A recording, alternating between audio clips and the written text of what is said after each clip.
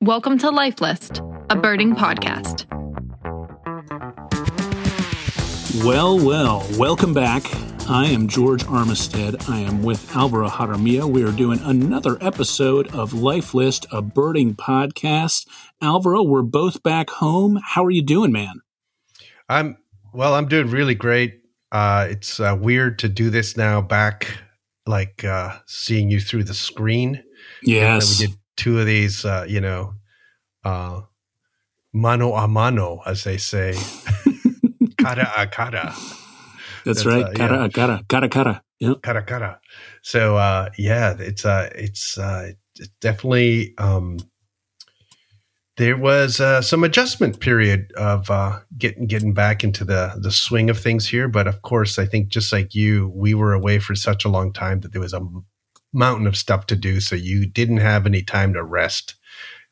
Just gotta plow through, get things done, wash dishes a lot, so that the family feels like you're right in the thick of things again. You know, just give them the illusion that you're in the thick of things, right? Yeah, that's just right. Wash. You washed a spoon and then back to the normal.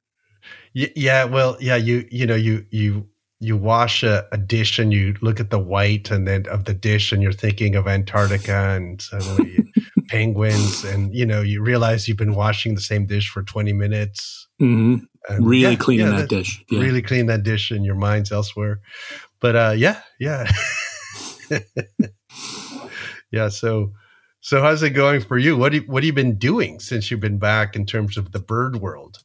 Yeah, I got home. I had one day of rest, unpack, repack, and then promptly set out on a tour of the Delaware Valley here, Hillstar tour. Oh. And we had, we're searching for winter birds. We're looking for kind of western vagrants a little bit. It's a good time of year for that. We hit the well-known Barnegat Lighthouse State Park, which did not disappoint. It had its usual assortment of cool sea ducks, including lots of handsome harlequin ducks and common eiders, and there was a big flock of snow buntings that got up and flew off to the other side before we really got a good look at them. But it was still cool to see them.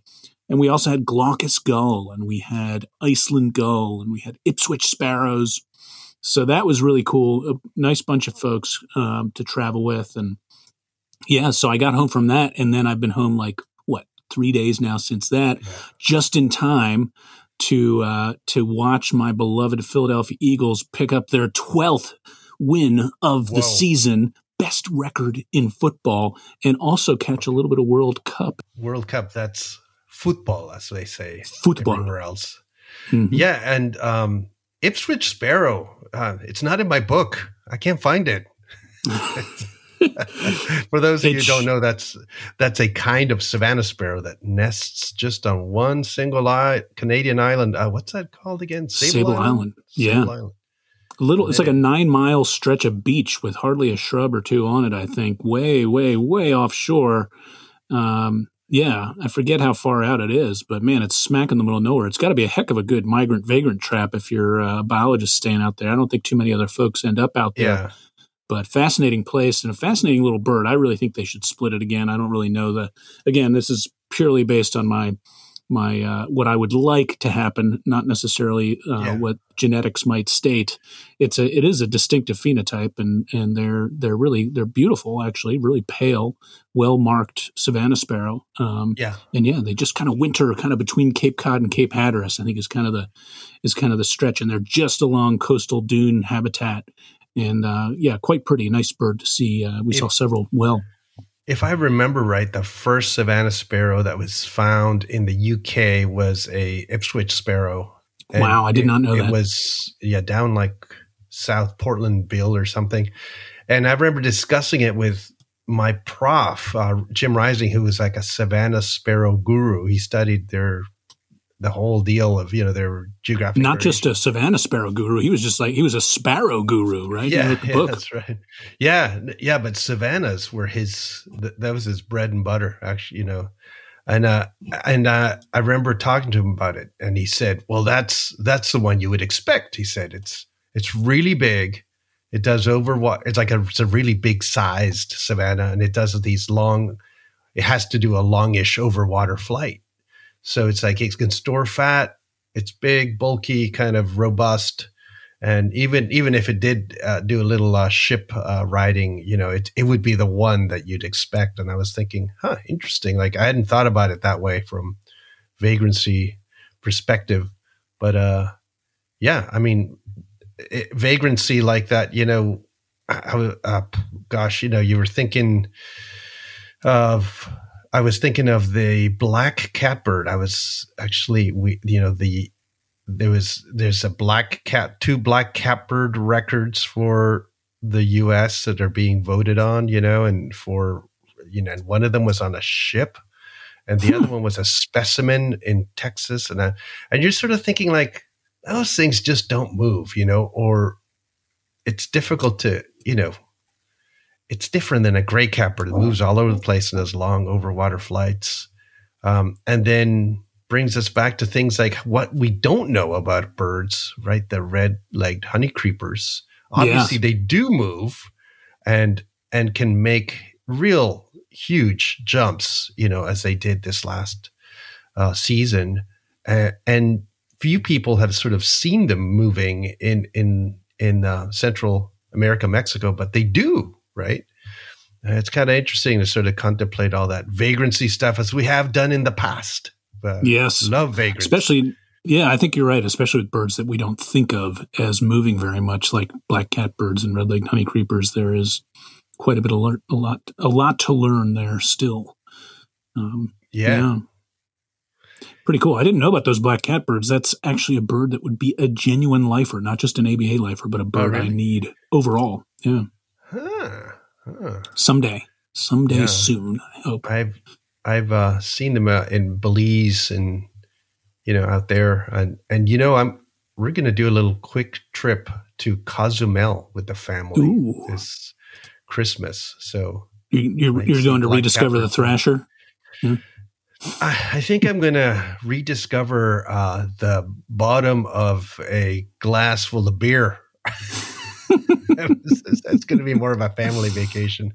Maybe nice. Do a little snorkeling.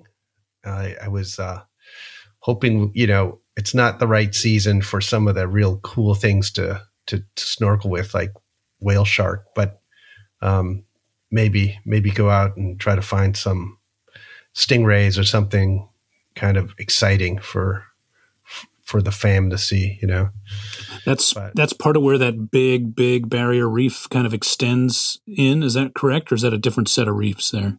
I don't know.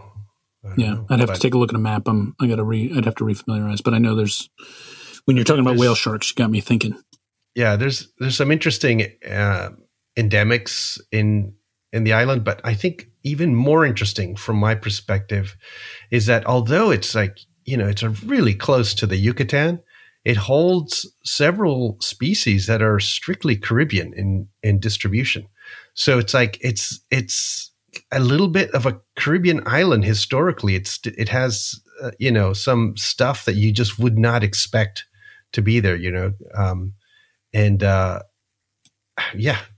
but then again, Cuba's not that far away. So it's true. Pindalis are there, for example, yet they're not on the mainland. And the bananaquits that are there are apparently related to the ones in the Bahamas, not the ones that are on the mainland. So a bunch of weird things like that kind of things really excites me more than the potential lifers, weirdly enough. Just right. It's seeing sort of the regional variants of birds, from elsewhere that aren't really around there otherwise. And a house wren is there. Yes. Cozumel house wren, which is probably, whatever. Your house wren fetish is well established, Alvaro. Yes, I think everyone. Yeah. Mi casa es su casa, as the house wren says. Nobody's going to get that joke. Yeah. Pretty good. Not bad. Nice. Well, have you been watching yourself any World Cup, Al? Have you got have you got a pulling interest? Anybody a rooting interest in this tournament? Yeah. But let me first say that I arrived on the day of my birthday here, like midday. And by 3 p.m., I went out birding very quickly, about a mile away from my house, and saw a snow bunting, which is a big vagrant that's been hanging around. And I actually twitched it because I just wanted to see a snow bunting and a snow petrel, essentially, probably in a week period. So that's pretty good. That's pretty solid. Yeah, that's solid. It's a good mashup. Yeah. World Cup. I had a dream that what the best finish would have been England versus Argentina. Oh, yeah. But England's out. England versus Argentina would have been kind of fit into our motif here of where we were. Yes. That the Falklands War happened in 1982 or something. 1982. Yeah. So, and that was followed a couple of years later by the World Cup, where Maradona famously punched the ball into the net. Mano de Dios. Yeah, that's right. The hand of God. And then you would think he would have been labeled. Well, I think obviously the British fans think he's, the devil. The Argentines think he's God.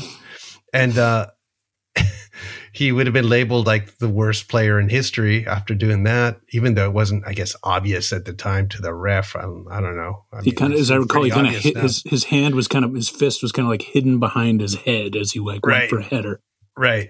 Yeah. And apparently it's pretty clear they hit it with his hand, And, he kind of punched it right in. Punched it in. And then, but then like minutes later in that same game, he scored what some people think is the best goal in World Cup history. We basically took it from his side and went through like every single person in the British team, or almost like a cartoon right around every one of them, saunters up to the net and scores a goal. So I would have that would have been awesome, but that's not happening. We're down to France, Morocco, Argentina, Croatia. And I got to say, I'm least interested in France. Yes, sure same for me. I don't really. It doesn't much matter. It doesn't amount to much to me for France to do anything. I haven't been there. I have friends from France, but I don't have any connection. And I would say what I would love is to Argentina to win, because I have so many friends, connections, neighbor country to the country I was born in, even though there's a big rivalry there when the two countries are playing together, against each other. So it's a little weird to choose your rival, but there's that. And I think Morocco is kind of a fun story. Yes, that's the Cinderella team, and those are the two teams I'd like as well. I think I've spent more time in Argentina than any other country aside from the U.S., and I would definitely like for them to win. But I've been to Morocco quite a few times as well, so I feel some kinship, and they have been a fascinating Cinderella story to see them what they've done. So that would be a really compelling final. Croatia, great for them. I just don't have a dog in their fight. But. Yeah. The only thing that Croatia, I always think about when they win is that there's a lot of Croatian immigrants in the far, far south of Chile, like Tierra del Fuego and Punta Arenas. And each one of them has this big Croatian club where there's like a restaurant, whatever. And I can just imagine like hundreds of people there, when the Croatia wins in the middle of nowhere in Patagonia, all these fans. And I think that's kind of neat too. But obviously the same goes for Morocco. They probably have random pockets of fans all over. They probably have as many fans in France, as they do in a lot of other places. It's true. Given how many immigrants, have gone to the rest of Europe. And, yeah, but gosh, Kylian, oh man, I'm blanking out his name from France. No, from France, the player. Well, he's a lot of people say probably the best player out there in the world right now, but historically and thinking of guy getting old and all that. Messi is really, he's still good and he's old and he has not won a World Cup, and it just would be that would be a little bit of a Cinderella story too, although the guy's won everything else. It just seems like proper. It would be fun to see him win, add that to, certainly for a generation, maybe ever. He's, an amazing player. I can't pretend to follow football as closely as many of my friends do, but I do enjoy the World Cup and kind of keep an eye on the Premier League a little bit. But it would be a ton of fun to see Messi win it all, and for Argentina as well. And the last thing I'll say about this whole deal is, I posted something that, you have to learn compassion. Like, it's not something that comes naturally. You really have to work on it. But I smiled when I saw Ronaldo crying as he left, the stadium. And I have to work on my compassion. I feel for him, but I cannot feel for that guy. I was going to say, just so that's not what compassion is, just so you're aware. That's kind of the opposite. It might sooner term that Schadenfreude, but that's where I have to work on my compassion. Okay, so that makes more sense. Yeah. So we have to work on it. I just I don't know why I don't like that guy, but it seems to be a lot of people dislike him. I did see that and all that. Of professional athletes, Ronaldo supposedly donates more to charity than any other professional athlete. Now, he probably makes more than anybody else as well. Yeah. But still, apparently he's kind of a difficult teammate is what I gather. But then there you go. Yeah. Well, the other big news I saw in pop culture lately, Alvaro, that I thought might be of keen interest to you is that Stevie Nicks and Billy Joel just released concert dates and have some shows coming up. And why would I be interested?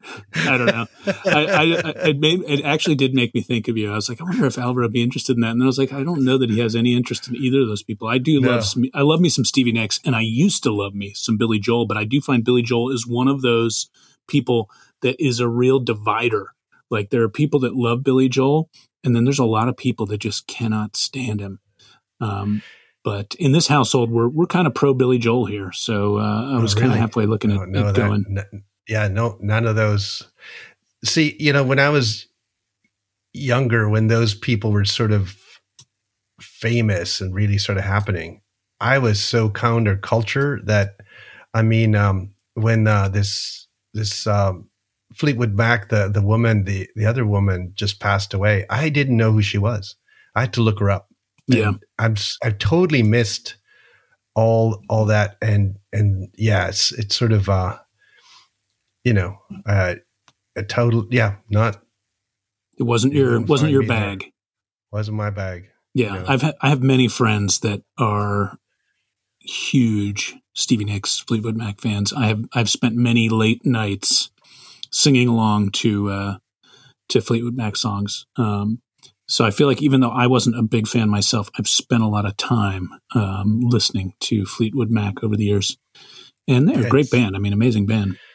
I think if I heard a couple, I've heard the big hits, I would know they were Fleetwood Mac, but I probably only know like the hits. Yeah, that's true for me too. I don't know any, B-side, listen it's to the not whole like album. It's not like ABBA is for you, where all the. I know ABBA because my dad played ABBA nonstop. I love this. I know ABBA as I knew they had a Spanish record, right? So I know ABBA in Spanish. I know ABBA in Swedish. I know ABBA in English. Wow. And I have seen ABBA. I know. This is one of my favorite pieces of Alvaro trivia, is that your first concert that you ever went to was an ABBA concert. Yeah. To me, that's like just, he was a big fan. Yeah, that's amazing. All of that is amazing. Yeah. Yeah. I know. I've been there. Big stadium, hockey stadium, of course. It was Maple Leaf Gardens, and saw ABBA, and no idea who opened or anything. But I just remember that was my first concert ever. Yeah, boy, wow, who would have? This is big. Yeah, I picture arena style, big concert. Probably lots of people, a lot of dancing going on, a lot of sing-alongs. Yeah. It's I don't remember as much as I should, but I remember because I was pretty small. Yeah. Well, my first concert was a pretty epic band as well, but it was kind of with an asterisk. It was The Band, who I saw just over in Jersey, across the river from Philly.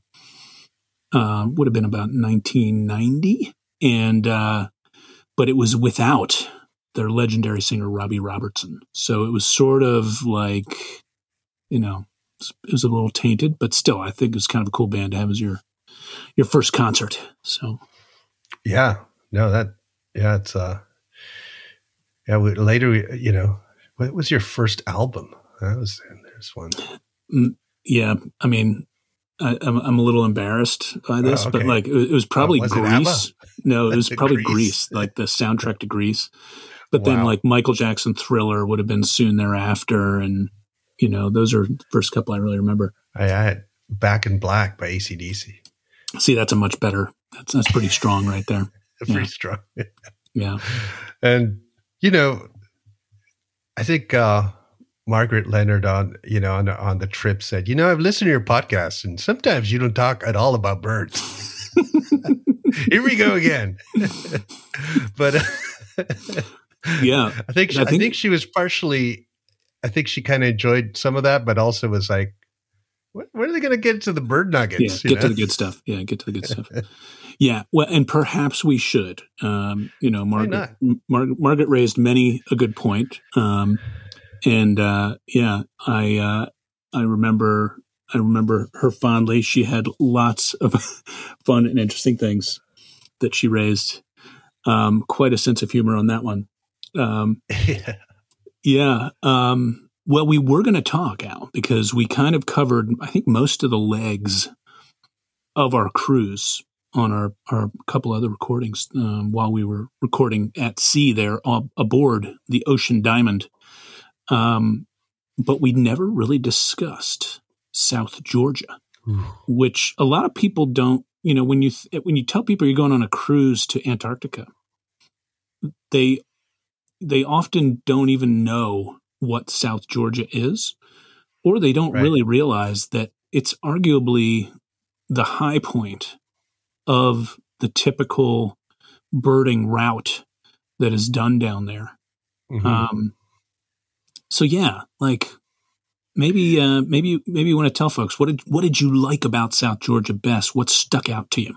So I think there's a thought that goes through my head that there's probably a bunch of birders that have gone to Antarctica, just to the peninsula, and then later see those photographs of like thousands of king penguins and go, "Oh, geez, we didn't go there."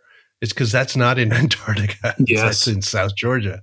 So those classic images that everybody associates with Antarctica, because it tends to be part of a trip going to Antarctica, of, thousands and thousands and thousands of king penguins, or the big elephant seal bulls and the fur seals and the whole sort of shenanigans of huge numbers of critters, that is all South Georgia.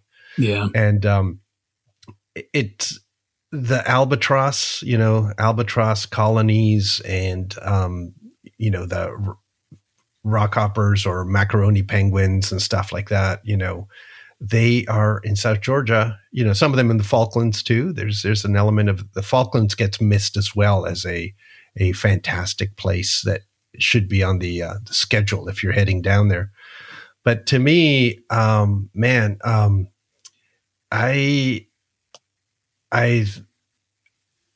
had trepidation over some aspects of South Georgia because last time I was there, I got caught in bad weather while I was on a Zodiac. Dude, and in fact, I've been waiting. I've been waiting on this story. Are you gonna finally give me the skinny on this? Okay, so we went to St. Andrews Bay. That's one of the biggest. Yeah, I think it's the biggest now. The biggest. Biggest king penguin colony. King penguins. Beautiful morning. Fantastic morning. It was sunny, just, not a cloud in the sky, no wind, nothing. We head out. We had to cross this creek to get to the colony. So we had a little boots on and we cross this creek. We go visit the colony and we're taking photos. We're having a great time. And then, like out of nowhere, a breeze begins, a very warm breeze. I remember like it was like weirdly warm. And the breeze in minutes becomes like wind. And then seriously, in 15 more minutes, it's suddenly like a heavy wind. Like thundering down. Yeah, thundering down. And the radios, you know, the walkie-talkies all start talking, okay, this is katabatic wind. And it's rolling. It's, you know, you guys can look it up, the physics of it, but it's this wind rolling over the cold mountains and it speeds up and it can kind of go out of hand. So we decide to start bringing people back to their ship because it's going to get worse. And we start taking people back. And in those days, unlike today when there's a lot more, you know, rules and regulations of who can and cannot do certain things, I was actually one of the people helping with the boats and also I wasn't driving that day, but I was on the Zodiac bringing people back and forth, and we shuttled back and forth. And there's a point in time where we are heading back towards the island to get sort of the last folks, maybe 10 or so are left in there to the ship. And the wind has gotten so bad that the waves, you know, I want to say they're 10, 12 foot crashing waves. And Ted, you know, who's driving the boat, he says to me, look, man, we're going to flip over. The wind is so bad. You got to like kind of be the ballast in the front of the boat to keep this thing from flipping, you know? And I tied myself around the rope so I wouldn't get flung, you know, off the boat. I had my survival suit and the whole deal, but it was gnarly. It was one of those times when I was like truly scared, yet the adrenaline was so high that you were doing things and you were working through issues. We're not going fast, obviously, in these waves, but still, like they are, you know, the boat is launching in the air and dropping into the water, like with a big bang, you know, kind of thing. And during one of those, my shoulder got caught in the rope and just snapped, like, you know, like I could feel like, oh, that was bad, you know. It turns out it was, I had dislocated it, but I didn't know at the time. You know, we just kept on going. But then, you know, we eventually get this boat all the way to the shore, and the captain by that point, you know, about halfway through, he just said, he called off all boat operations. It's like, get that boat to shore and then just wait, you know, because we're not going to have anybody else in the water. And, So at this point, you've got still some guests that are on land that need to get back to the boat, and you've been shuttling, and so you're bringing it back to try to get them, and now you're realizing that you're not going anywhere. We're not going anywhere. We're gonna have to wait this out on land, and we get the boat over. I remember we got them on. We hauled them out. They must have been lighter than the ones that we had this time, but I remember we actually hauled them out, and then we sort of sat between. We had, I think, two boats, and we sat between them. And the wind was so strong, we needed like shelter from the wind. So we were kind of trying to lie down beside the boat just so that the sand wouldn't hit our faces. And standing up was difficult. That's how much wind there was. How many people were there? There were about 10. I think 10 to 12. And then we realized there's like a survival cabin, like that's in the distance, maybe a mile away, a little hut that the British government has sort of set aside for people. And we say, okay, we gotta get ourselves over there because we have no idea how long this is going to take. You know, if it's going to be like an hour or 5 hours. And but remember that creek I told you about? Yeah, it had suddenly become a raging torrent because the warm air had started melting all of the snow up top. And then the thing is raging. So, but we thought we can do this if we form a human chain.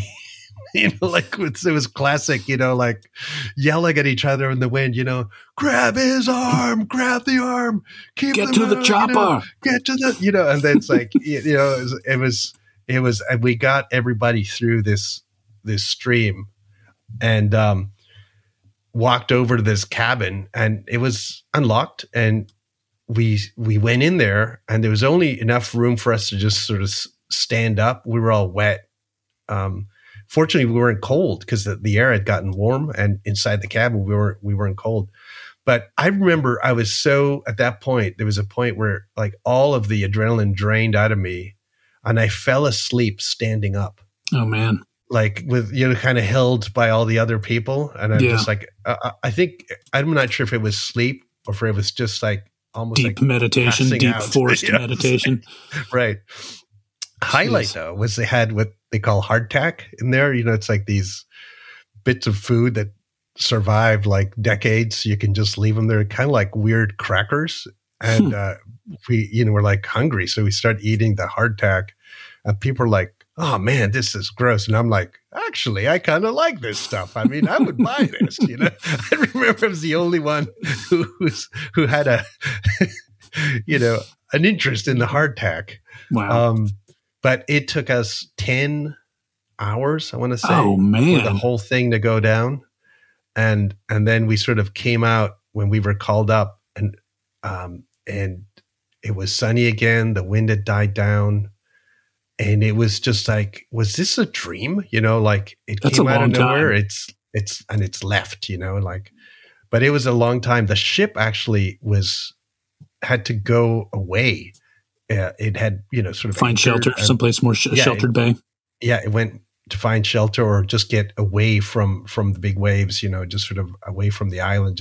I guess they could just go offshore a little bit probably. And but by the time we started, we got everything kind of going again, and we got the Zodiacs going, and we took people back. The waves were rolly; they were big, but they weren't breaking, so it wasn't that bad. But the swell was going up so high, up and down, that getting the folks out of the Zodiac to the on the gangway was one of those things where like the big Russian sailors just grab people up top of the rise and just pull them in, and there was a big welcoming committee. They'd made signs and welcome back, the St. Andrew's 10 or whatever we were called, and it was kind of a party.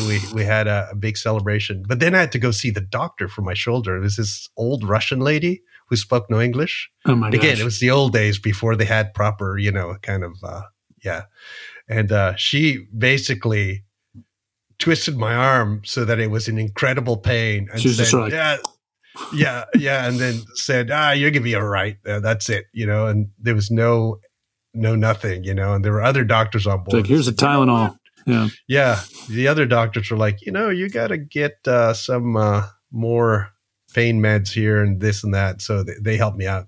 But I still, to this day, I've had this shoulder operated on, and to this day, I still have pain from that event. And when we were there, if you remember, do you remember just now, like it was nice and beautiful, and we got out there, and then this warm wind started. Yeah. I started kind of freaking out.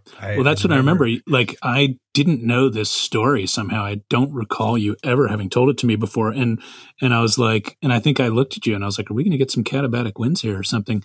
And the look on your face was sort of like, it was not one of amusement. It was one of like, and then you're like, I got stuck out here once. And I was like, really? And I wanted to know the story right then. You were like, we're not going to revisit that right now. Maybe once we're back on land, like continental land, another time, I'll give you the rundown. So that's actually the first time I've heard the whole story. I knew something happened, but I wasn't exactly sure what. It was intense. And I don't think this kind of thing could have happened now. We have more information about weather, how it,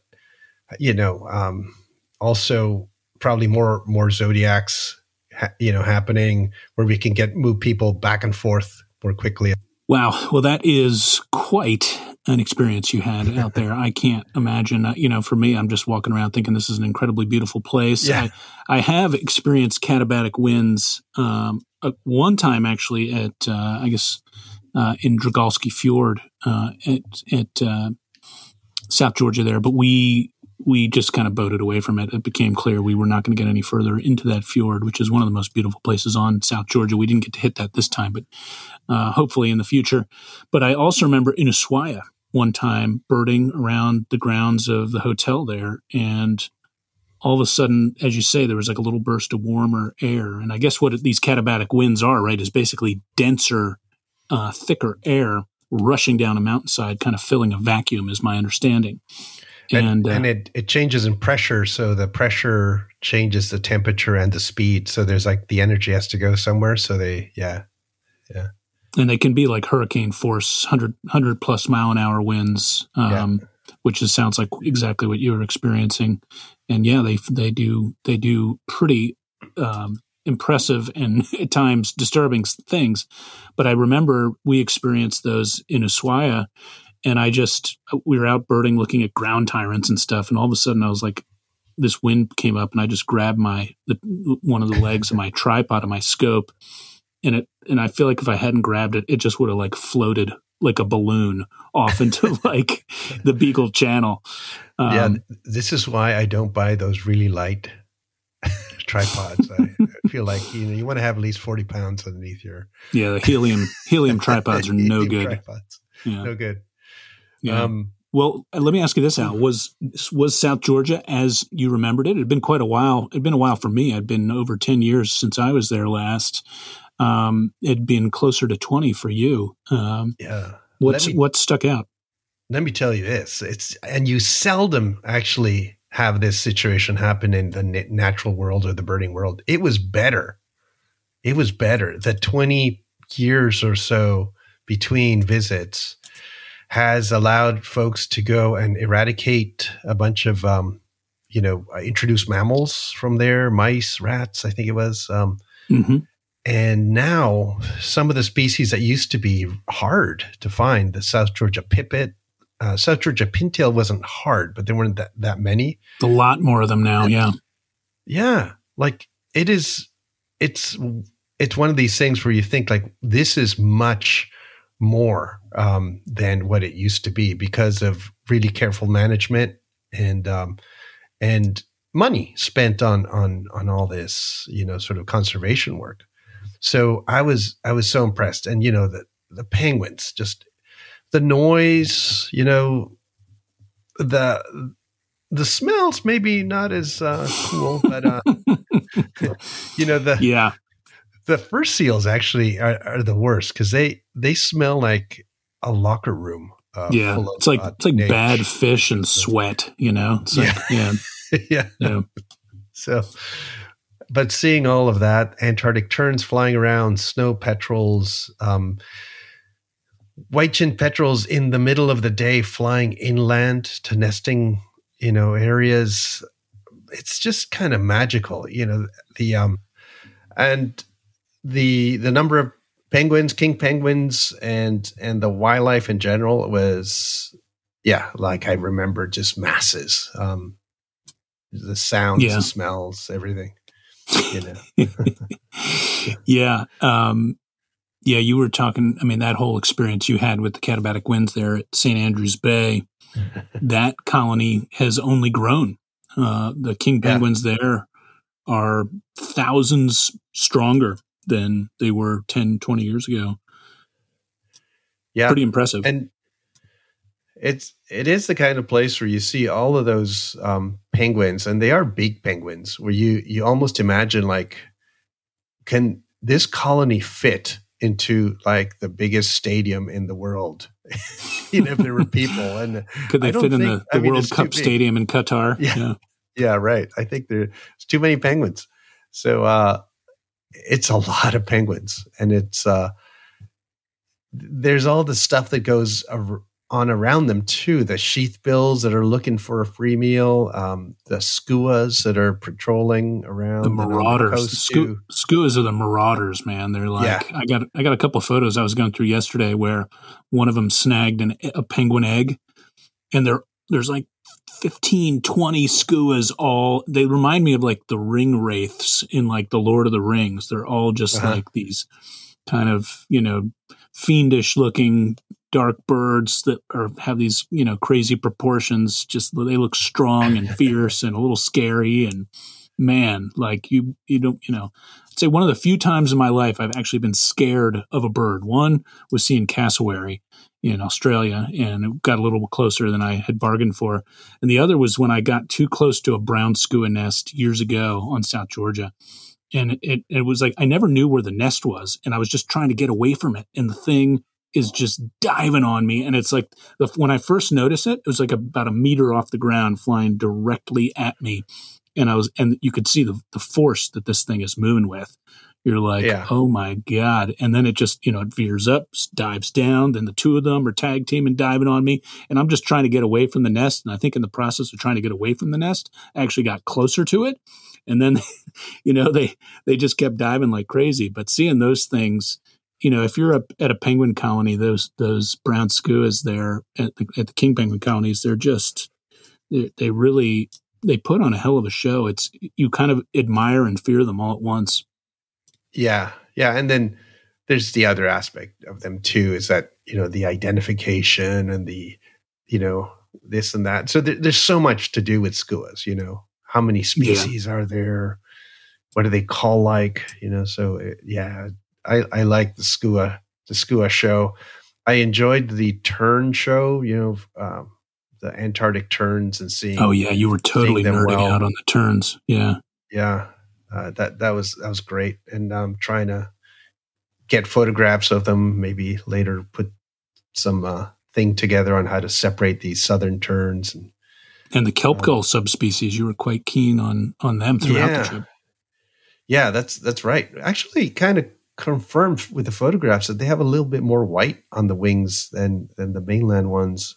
So they are different subspecies, but I felt like, are they that different? And they're not really that different, but they are different enough that you can actually sort of say there's a specific thing to look for here where you could say, this is more likely an Antarctic bird than a mainland bird, but it's pretty marginal compared to a lot of other subspecies. If we were looking at this level of stuff, we probably should have subspecies in herring gull here within North America, so, but yeah. Well, one of the other real identification challenges, arguably the hardest one, maybe not the hardest, right? There's quite a few. The prions are famously difficult. You kind of have to spend some time. You start out seeing slender-billed prions, and then as you get further south, you get into Antarctic prions, and they kind of segregate pretty much. They don't really overlap a whole lot, except at the margins a bit. But it seems like a fairly abrupt transition considering the sheer number of each that you're in among. And then we got to look for fairy prions, which, we just saw very few of each. But that's a fun challenge. And then there's the big albatrosses, the great albatrosses, the wandering and the royal. So those were a challenge as well. But probably the greatest challenge involved those little tiny diving petrels. Because man, it's like a little insect that you don't, before you know it, they're getting up out of the water and buzzing along low and away. It was almost like sort of a shoot pictures first, ask questions later. Pretty hard to ID those guys.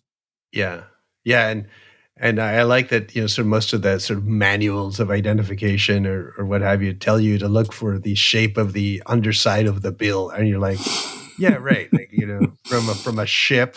6 stories up, and I'm going to be looking at the underside of the bill or the width of the bill.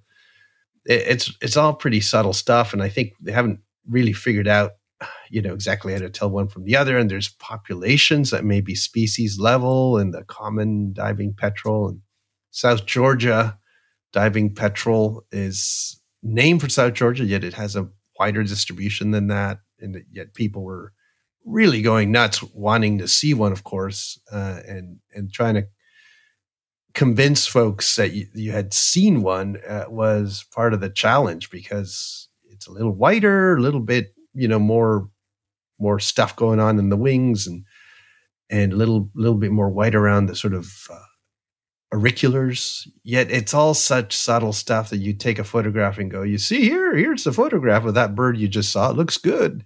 But it's not satisfying in a sense, you know. No. But I it's think definitely eventually everybody said, yes, I saw one, you know. Yeah.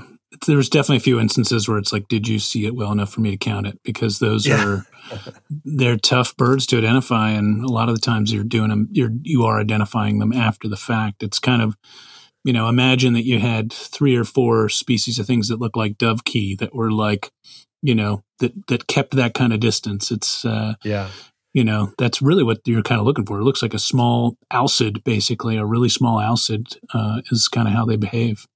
Yeah, and speaking of alcids, there's a dovekey. What do you want to call it? Like invasion? Yeah, like eruption. Yeah. You know, masses of them, at least in Massachusetts. Huge numbers, crazy numbers, and right next to shore. Even some found, you know, dead on the beach. So obviously they're not doing well, and at least not all of them. So this is, I don't remember such a big number ever. Like in, you know, I mean, there's these kind of things happen from every so often. You know, there's a kind of a good winter for them. But this seems beyond that, like historic level. And, you know, it is one of the, I think, 2 alcids that I've never seen in my life. Oh, that's right. Yes. Dovekey, the little auk.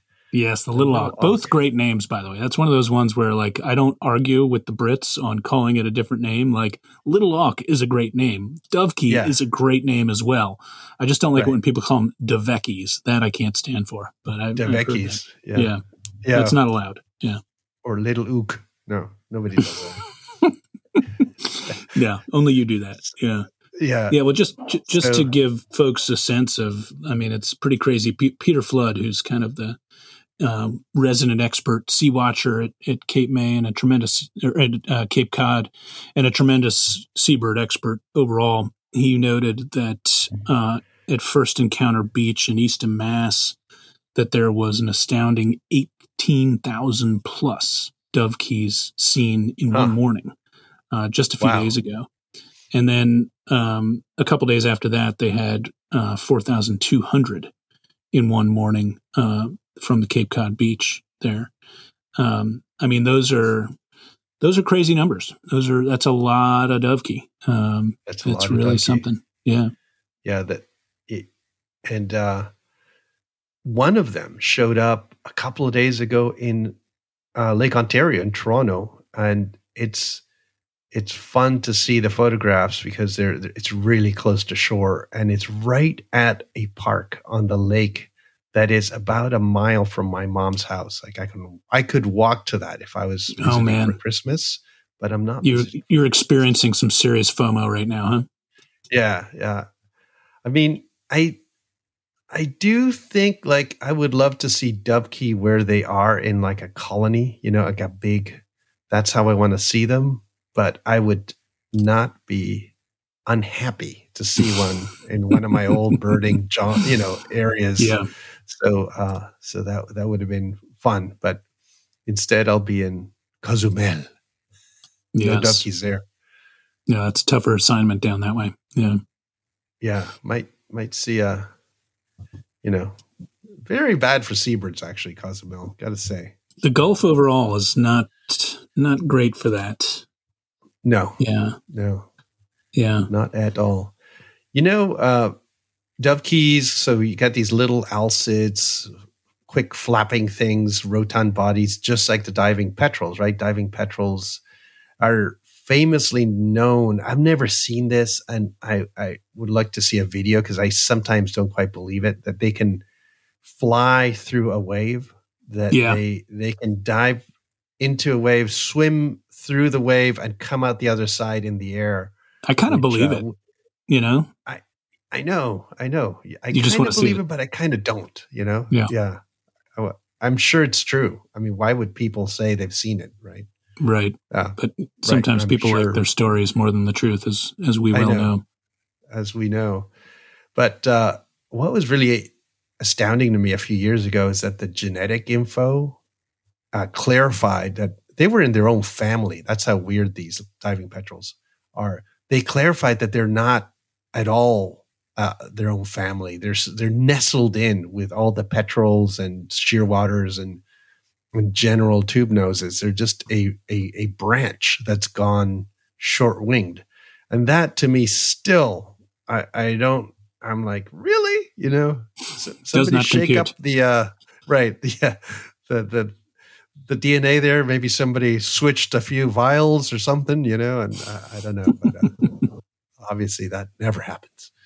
But it is cool to ponder those birds, and it's too bad that we don't know a little bit more about them. Not only identification, but exactly what they do at sea. I mean, what do these little birds, middle of nowhere, some of them head out, and just what are they up to out there? And are the ones you see out in the middle of the ocean from the nearest colony, or are they actually from another part of the world? It's like altogether. Yeah. It's a bird that's hard to access where they breed, and even impossible to figure out what they're doing when they're not breeding. Right. Yeah. It's we'll have answers as, some of this technology kind of comes online where it's easier to tag some of these birds and cheaper, to do it. So there's stuff coming along that could facilitate or at least make it more viable. But for now, we know what we know. We don't know what we don't know. That's right. Well, I had two local notes I wanted to touch on before we get a scoot here, I guess, fairly soon. One of which, Al, is you'll be pleased to know I got my 301st species for the city of Philadelphia the day after I got home from the trip. I think I know what this is. Yeah. Yeah. I was really kind of nervous about it. It's one that all of us have kind of been expecting in Philly because it's a routine vagrant in the region. But I had never seen one. No, one had never been documented in Philly. There was one that was before from about 8 years ago. Ash-throated flycatchers. That's what regular to the region. Something. Yeah. Now you might have also been hearing about the hermit warbler, which showed up just outside of Philadelphia, and I think is only the fifth or sixth record east of the Mississippi, or at least east of the Appalachians. I'd have to check. Very few records in the East overall. And a couple of ornithology students were just kind of hanging out someplace and all of a sudden see this warbler show up. And they got like a phone video of it. And everyone was like, oh my God, this is legit hermit warbler. Pretty crazy. And it's been really furtive and hard to see for a lot of the time. And it disappears for big chunks of the day. But a lot of folks have gone and seen it. I saw it very, very briefly with my group. Other folks there got better views and got photos even. But did get to see that. But the ash-throated fly was a long overdue bird for me here in Philadelphia. So that was pretty cool. Cool vagrant experience. And, I have not seen a hermit warbler in my yard. That's one of the ones where it's like overdue. I would think. They breed in my county. They're in the mountains here in the forest, but they just don't. They're one of those birds that just doesn't go towards the coast, and they head down south along the ridges, and hard. It's a matter of time. And ironically, I've seen more eastern warblers here in the yard than the local breeder, which is crazy. But that's vagrancy. You've had more yellow-green vireos than you have had hermit warblers in your yard. Yeah, I've had more prothonotary warblers than hermit. Go figure. So, I know. The way it goes, I'll probably find a yellow-throated warbler here before I see a hermit warbler. I did, 2 days, 3 days into my return here, I had a white-winged dove land at the feeder. I saw that. Cool. That's one I want for here. That's one I'm like. This seems like a remote possibility that I can envision getting in my yard here. And I did see a new yard bird, which is sort of like I'm not like kind of yay. because it was the skated-breasted Munya, the ex-Nutmeg mannequin, which are in California, and they're expanding. They're introduced and established, so we're starting to get them. They're really slowly expanding, and so I saw one juvenile here. And what's really wild, I was in Southern California where they've become more common. The pin-tailed whita is present, another introduced species that's a brood parasite of the Munya, which is the weirdest thing. It's an introduced host parasite situation. Yeah, that's a weird I'm not one. Sure that's ever happened anywhere else. Yeah, that's pretty bizarre. Yeah. That's bizarre. So I guess 20 years from now, I'll have the pintail whitas here too. Yeah. Well, I had one other weird local thing, and I kind of want to issue, I think I want to issue a challenge to our listeners. Maybe this could end up being a terrible idea. We'll see. Issue a warning or something. Yeah. More a challenge. Look at this bird. I, got back from a month of touring, pretty wiped out. I was like, all right, I'm home, take the dog out back, throw the Frisbee a little bit. And I crack a beer, pour myself a nice pint glass of a nice local IPA here. And I sit on the lawn chair, and birds are coming to the feeder. I'm like, the feeder's pretty active right here. Had a sapsucker come in to our dogwood and kind of check things out. He's just looking around and wasn't really feeding on anything. He was just kind of like, what's happening here? I was like, that's cool, sapsucker, yellow-bellied sapsucker. And then the sapsucker takes off and flies very low directly over my head. And I swear on my life, it pooped directly into my beer. And I think I'm the only person ever to have a sapsucker poop in his beer. I think that's probably a safe assumption. But again, I would love to be corrected. Or if you have other weird bird poop stories, please, feel free to let us know. Now we're talking about bird poop here. Yeah, just to be clear. But I did have last year I had a white-breasted nuthatch that, as I was looking up at it, trying to determine what it was, dropped a little something that landed right on my forehead. That was pretty unpleasant. But I'm sure others have had far more unpleasant experience than that. Yeah, this is bad, George. This is really bad. I mean, if you're going to get a bird to like crap in your beer, it's so demeaning for it to be a sapsucker. I don't know. I almost wanted to try it. I was like, it's probably really sweet and sugary, It's probably sweet and sugary. But it's the bird that people who are not birders make fun of, where it's like, hey, you seen the yellow-bellied sapsucker? That's that true. kind of thing. And the name is too much to resist. The bird that everybody laughs at has just crapped in your beer. I don't know. Maybe. Well, at first I was furious because I'd literally just poured the beer and sat down and was ready to drink that beer. Expensive, these IPAs. I'll tell you.